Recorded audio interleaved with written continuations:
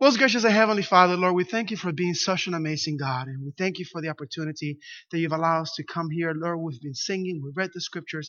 But now that we're about to open your word for today's message, I ask, Father God, first and foremost, that it is you speaking and not I. I also ask, Father God, that you be with my brothers and sisters here, that you prepare our hearts and our minds to be receptive to your word, especially with a message such as the one that we're facing today. Bless us and keep us right now, Father God. Pour out your Spirit. It is my prayer in the name of the Father, the Son, and the Holy Spirit. Amen. I was about 6 years old. And by the way, find your way to Ecclesiastes chapter 2, the scripture reading for today. We'll be there for a little bit. I was about 6 years old when I had an epiphany, a eureka moment. One of those situations where you have like life-changing idea. I was 6 years old, and my three cousins and I, we were in Puerto Rico. We were in the basement.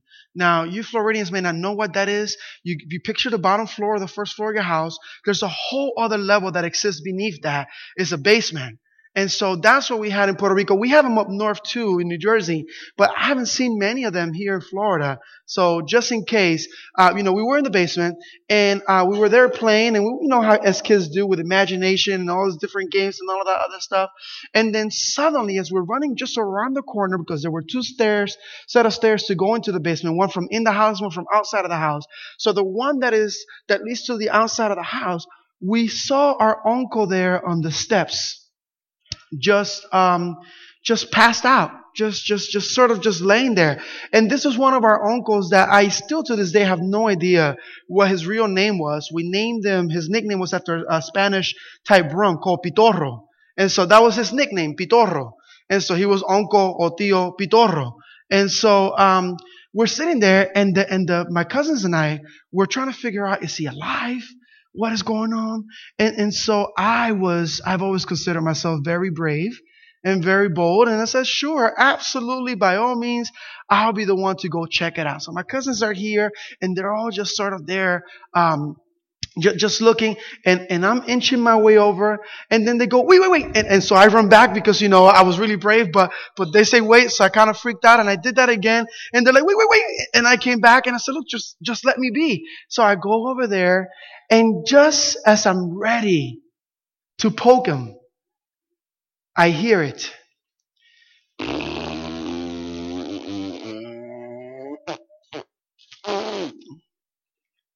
And then it hit me. Smelled like death just coming out of that man. I have no idea what he had eaten. It was like rotten, hot garbage. And I had tears to my eyes. I wanted to throw up. I was gagging a little. I was like, oh. And so I ran over there and said, oh, that stinks. And one of my cousins says, really? Let me see. Oh, you are right. That really stinks. And another one says, really? Let me see. And he goes over there. Oh, yes, it really stinks. And what do you think the last one did? Really? Let me see. And that's when he hit me. There's an old Spanish saying, and it clicked for me there, when it talks about it is wise to learn from your mistakes, but it is wiser to learn from the mistakes of others. I mean, I get it. They heard it. First of all, they heard it. They saw the tears coming out of my eyes. They saw me almost gagging. I mentioned it. Don't go over there because it really stinks. And one of my cousins, really, let me see. I get it. Maybe one person will doubt. So he went and checked it out for himself. Then maybe the second one, but the third one, 3 other persons have gone before you. You see them nauseous, tears in their eyes. They say it really, really stinks. But he says, I still don't believe them. I have to check it out all for myself. And you're saying, wow, that is so silly. How dumb of him to go and do that. But you see, many of us do that ourselves. The Bible is filled with wisdom, is filled with life, circumstances, and situations that we can learn so much from, but yet sometimes we want to go and smell it for ourselves. We want to go and place ourselves in that situation. Even though we see all of the signs that say, stay away from, do not do X, Y, and Z. Be careful from this and watch out for that because of this and that. And we see that throughout the Bible, but we still say, really? Let me see. And so today, I am praying that you as a church journey with me as we look briefly at the wisest yet dumbest man that has ever lived. This is King Solomon. I don't know how much you know about King Solomon. He is one of the children of David. He's the one that succeeded him as king. Out of that lineage, the Messiah was born. King Solomon, when he was a young man and he was put up to the task to be king. The Bible loves doing that. They love putting young people to be king. You know, you had 8 years old, 10 years old, 16-year-olds. You had different age groups of individuals that were chosen to be leaders.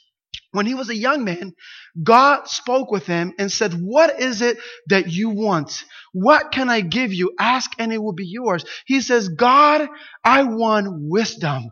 I want you to bless me with wisdom so that I can serve you. I want you to give me the ability to discern and understand the clarity. Just make me wise beyond measure so that I can serve you to the best of the ability that you have entrusted me with. So God says, okay, that's a pretty cool thing. You could ask for anything, but you're asking for wisdom to serve me? Absolutely, it is yours. And the Bible says that no one before him was as wise and no one after will be, as far as the Bible shares who Solomon was. And so Solomon, when he was young, he lived his life to please the Savior. He lived his life to please the Creator. He lived his life to please God. He lived his life in accordance to the will of the Creator. However, as he got a little bit older, he began to lose sight of the source of his happiness and joy. He forgot that when he was the happiest was when he lived his life following the will of the Creator. So in turn, he began to look for happiness elsewhere. He began to seek his own pleasure rather than doing the will of God. Are you with me so far? Are you familiar with Solomon and what is happening? So when we go to the book of Ecclesiastes, you see now a much older Solomon who is reflecting back in his life and he's saying, wow, I wasted all this time. All of this was vanity. Look at verse 10 and 11, the scripture reading for today.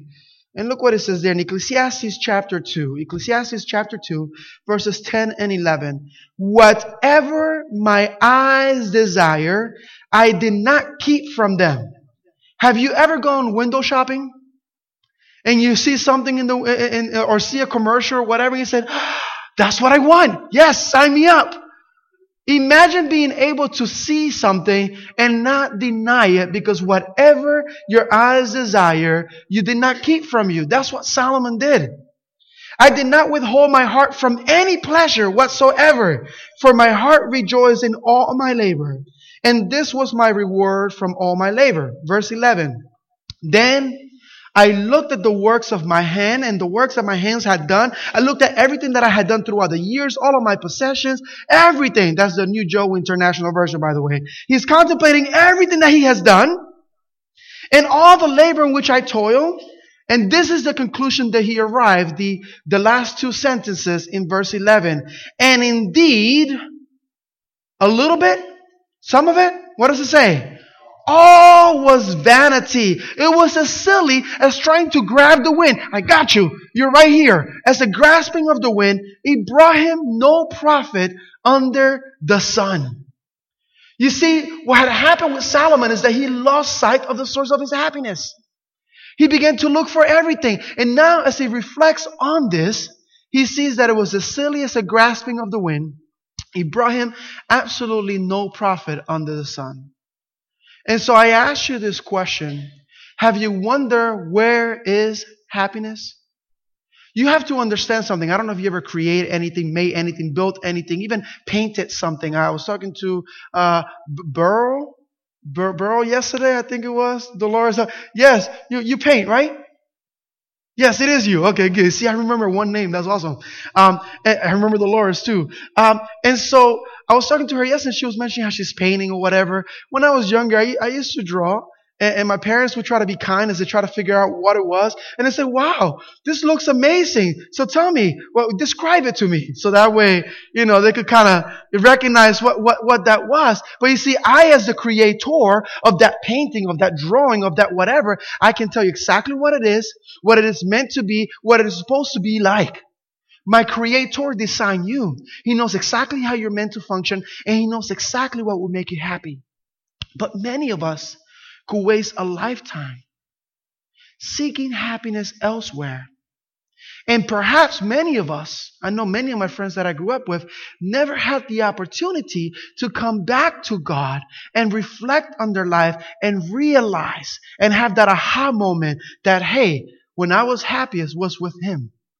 So why risk going out there venturing off and risking not having the chance to come back and reconcile with your Creator?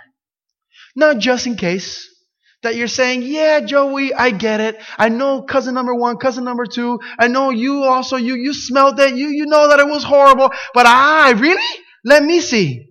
Well, maybe you are thinking that, yes, Joey, if I had possessions, if I only had that brand new house, I looked at a lot of houses here in Tallahassee, and there were some houses that were nice. You guys, you love jumping from like 1,100 square foot homes to like 3,000 square foot homes, and there's like no in between. So we saw some real tiny ones and then some big ones. So maybe you're saying, wow, yes, if I had that house, maybe if I had that car, maybe if I had the whatever. Well, look at Solomon. He had, first of all, his house took him 13 years to be built, almost twice as long as the temple of God. It was 150 feet long. It was made, by the way, from the finest trees of the forest Lebanon, which is half of the size of a football field. It was 75 feet wide and 45 feet tall.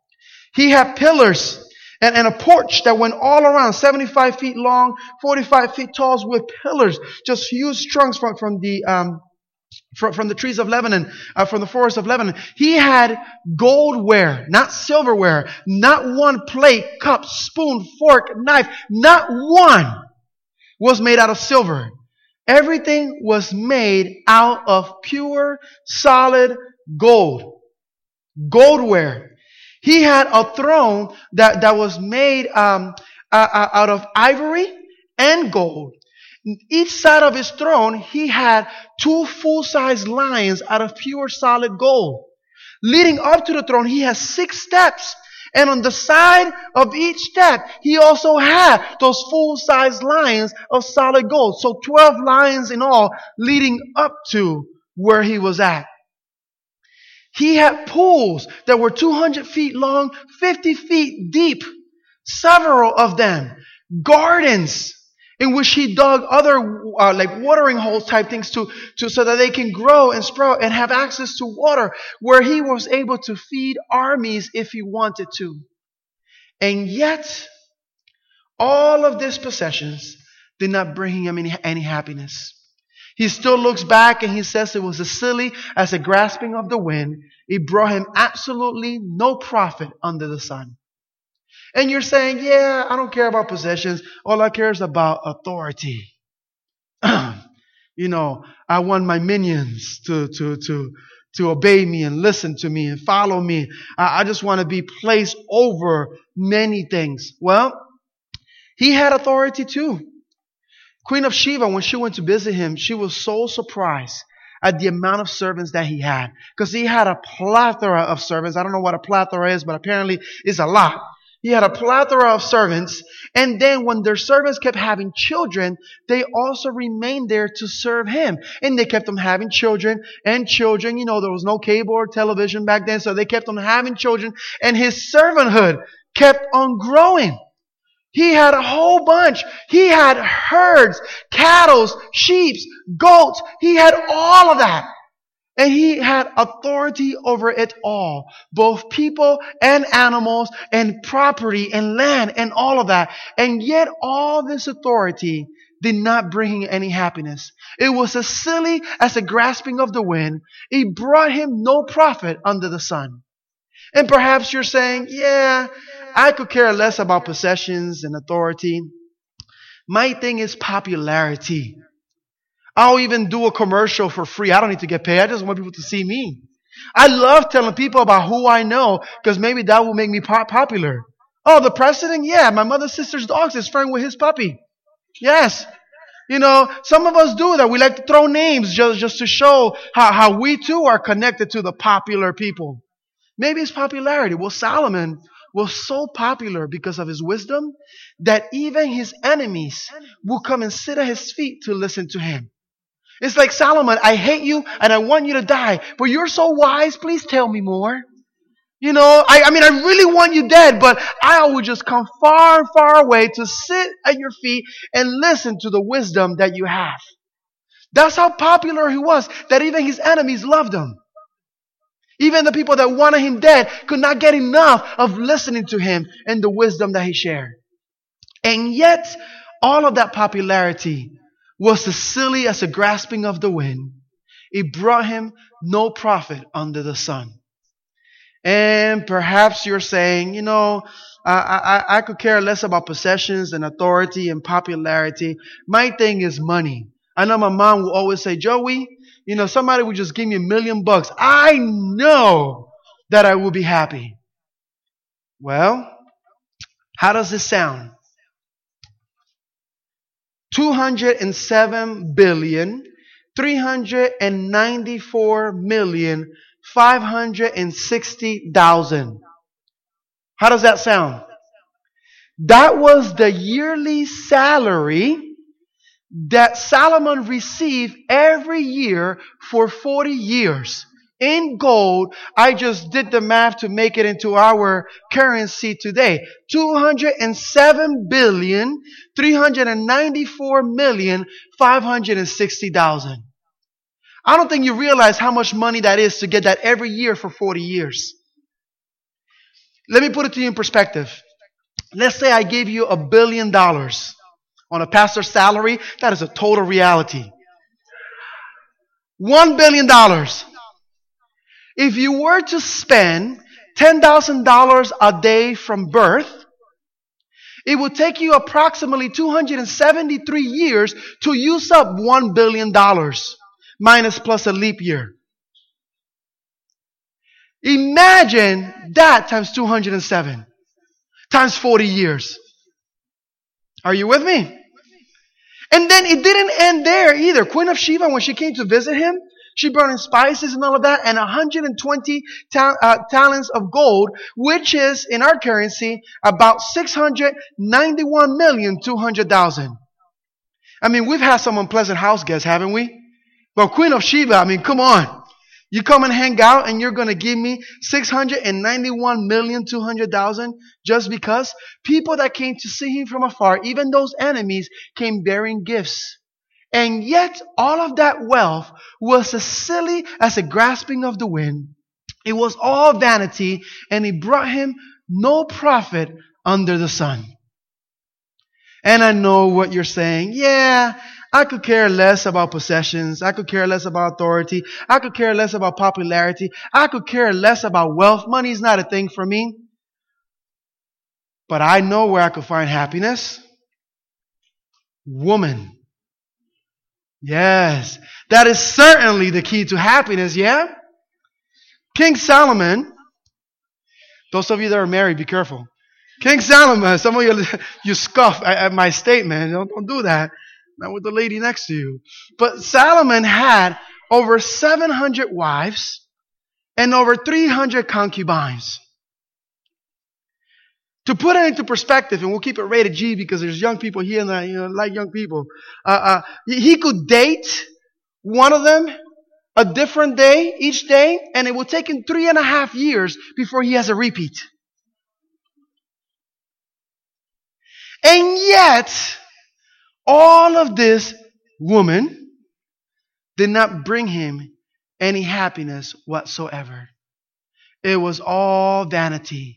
As silly as a grasping of the wind, it brought him no profit under the sun. This is why in Ecclesiastes chapter 11, verse 9, he says to the young people, hey, listen, young people, you could do whatever you want. If you want to do what I did, whatever you see, whatever your eyes desire, whatever your heart, the pleasures of your heart, you want to follow that, great. But know that someday there will be a judgment and you will be accountable for those things.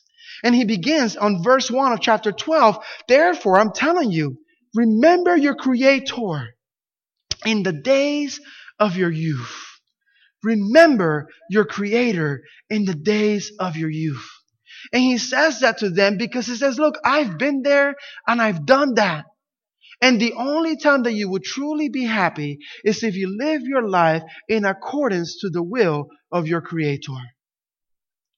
And so it is my prayer as we finish today's message, it is my prayer for you here in the church that you consider the words of wisdom of King Solomon. Some of you are still searching for your happiness somewhere out there, be it possessions, authority, power of some form, wealth, or even women, or even men. For you ladies, yeah, come on, if you can't say amen, say ouch.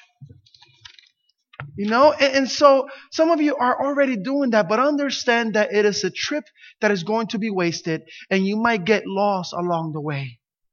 The true source of happiness is living your life in accordance to the will of your Creator. He designed you, He created you, and He certainly knows how it is that you will be the happiest. This is something that Solomon experienced. This is something that Solomon lived. And so now I want to pray, but before I pray, we're going to transition because you have an opportunity to reconcile yourself to Christ for the second time, the third time, the fourth time. You have an opportunity to perhaps give your life to Him for the very first time. We're going to do this thing called communion. It's an ordinance that we try to practice here every couple of months or so. Every 2 or 3 months, we try to do that in our churches because it is like a do-over. It is like a fresh start. You get the opportunity to consume the bread, which symbolizes the body of Christ, letting Christ into your life. You get an opportunity to consume the grape juice, which symbolizes His blood, all cleansing blood.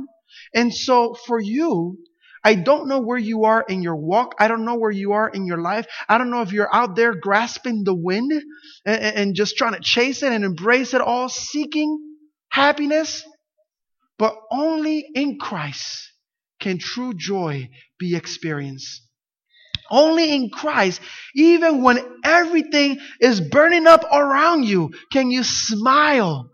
Even when you're having issues in your marriage, in your home, in your work, in your school, in your community, even when you are sitting inside a furnace burning up, you can still smile. Even if you are Stephen being stoned, you can still smile and say, Father, forgive them because they do not know what they do. We see this in the Bible that even in the midst of chaos, you can still have joy. And that is the joy that my God gives. And we have the opportunity to partake of that. And so in a little bit, we're going to go to different rooms. We're going to, and I wrote it down because I don't even know what half of these rooms are. Okay, in the kindergarten room, we get to go, the families. This is a great opportunity if you have children to teach them. Teach them what this is about, what the ordinance of service and humility is. Have them maybe even practice, and maybe you can wash their feet and pray with them. Go ahead and teach them what this is about. Because this is something very, very crucial. And then later when we come back over here, at your discretion, parents, if your child understands what's happening, besides just giving them a snack in church, if they really understand what it means, then go ahead and have them practice. And I'm certain the deacons will gladly serve them at your discretion. So we have an opportunity to partake of this. And for all of you here, I know that it is important to prepare our hearts to partake of communion. You pray and you confess to God. And some of you may be saying, well, I had no idea that this was happening this week. As soon as we start exiting, I'm going to make a beeline for the door and I'll see you guys next Sabbath. I get that, but don't do that. Come and join us because there is no time like the present to cry out to God and to just open up your heart to Him and say, Lord, this is the day that I stop running around and chasing the wind. I am right here and I would love to have a do-over with you. I would love to partake of that grace that you so kindly offer. And so that's what we're going to do right now. Families, you're going to be in the kindergarten room for the ladies. All the ladies, you're going to be in the primary room. And the men, we're going to be in the juniors. And then after you do the foot washing, the ordinance of humility, come and join us here so that we can do the best part of today's service, which is a communion service. Let us go ahead and pray. Most gracious and heavenly Father, Lord, we thank you for being such an amazing God. Lord, we thank you for your scriptures. We thank you for the fact, Father God, that we get to see Solomon and we get to see his experience as well as other biblical individuals. However, Father God, we ask for the strength so that we don't become as silly as Solomon and start chasing things which is as silly as trying to grab the wind. Lord, vanity is something that really all sin can be wrapped around this whole vanity thing. I lie because I don't want to get in trouble. I kill because I steal because I don't want to pay for it. I commit adultery just because I'm not happy with just one individual. Everything could come down to the I. And yet the one thing that we don't seem to be selfish about is about our relationship with you. We let everything and anything distract us from our relationship with you, when it is the one I that we should be concerned with.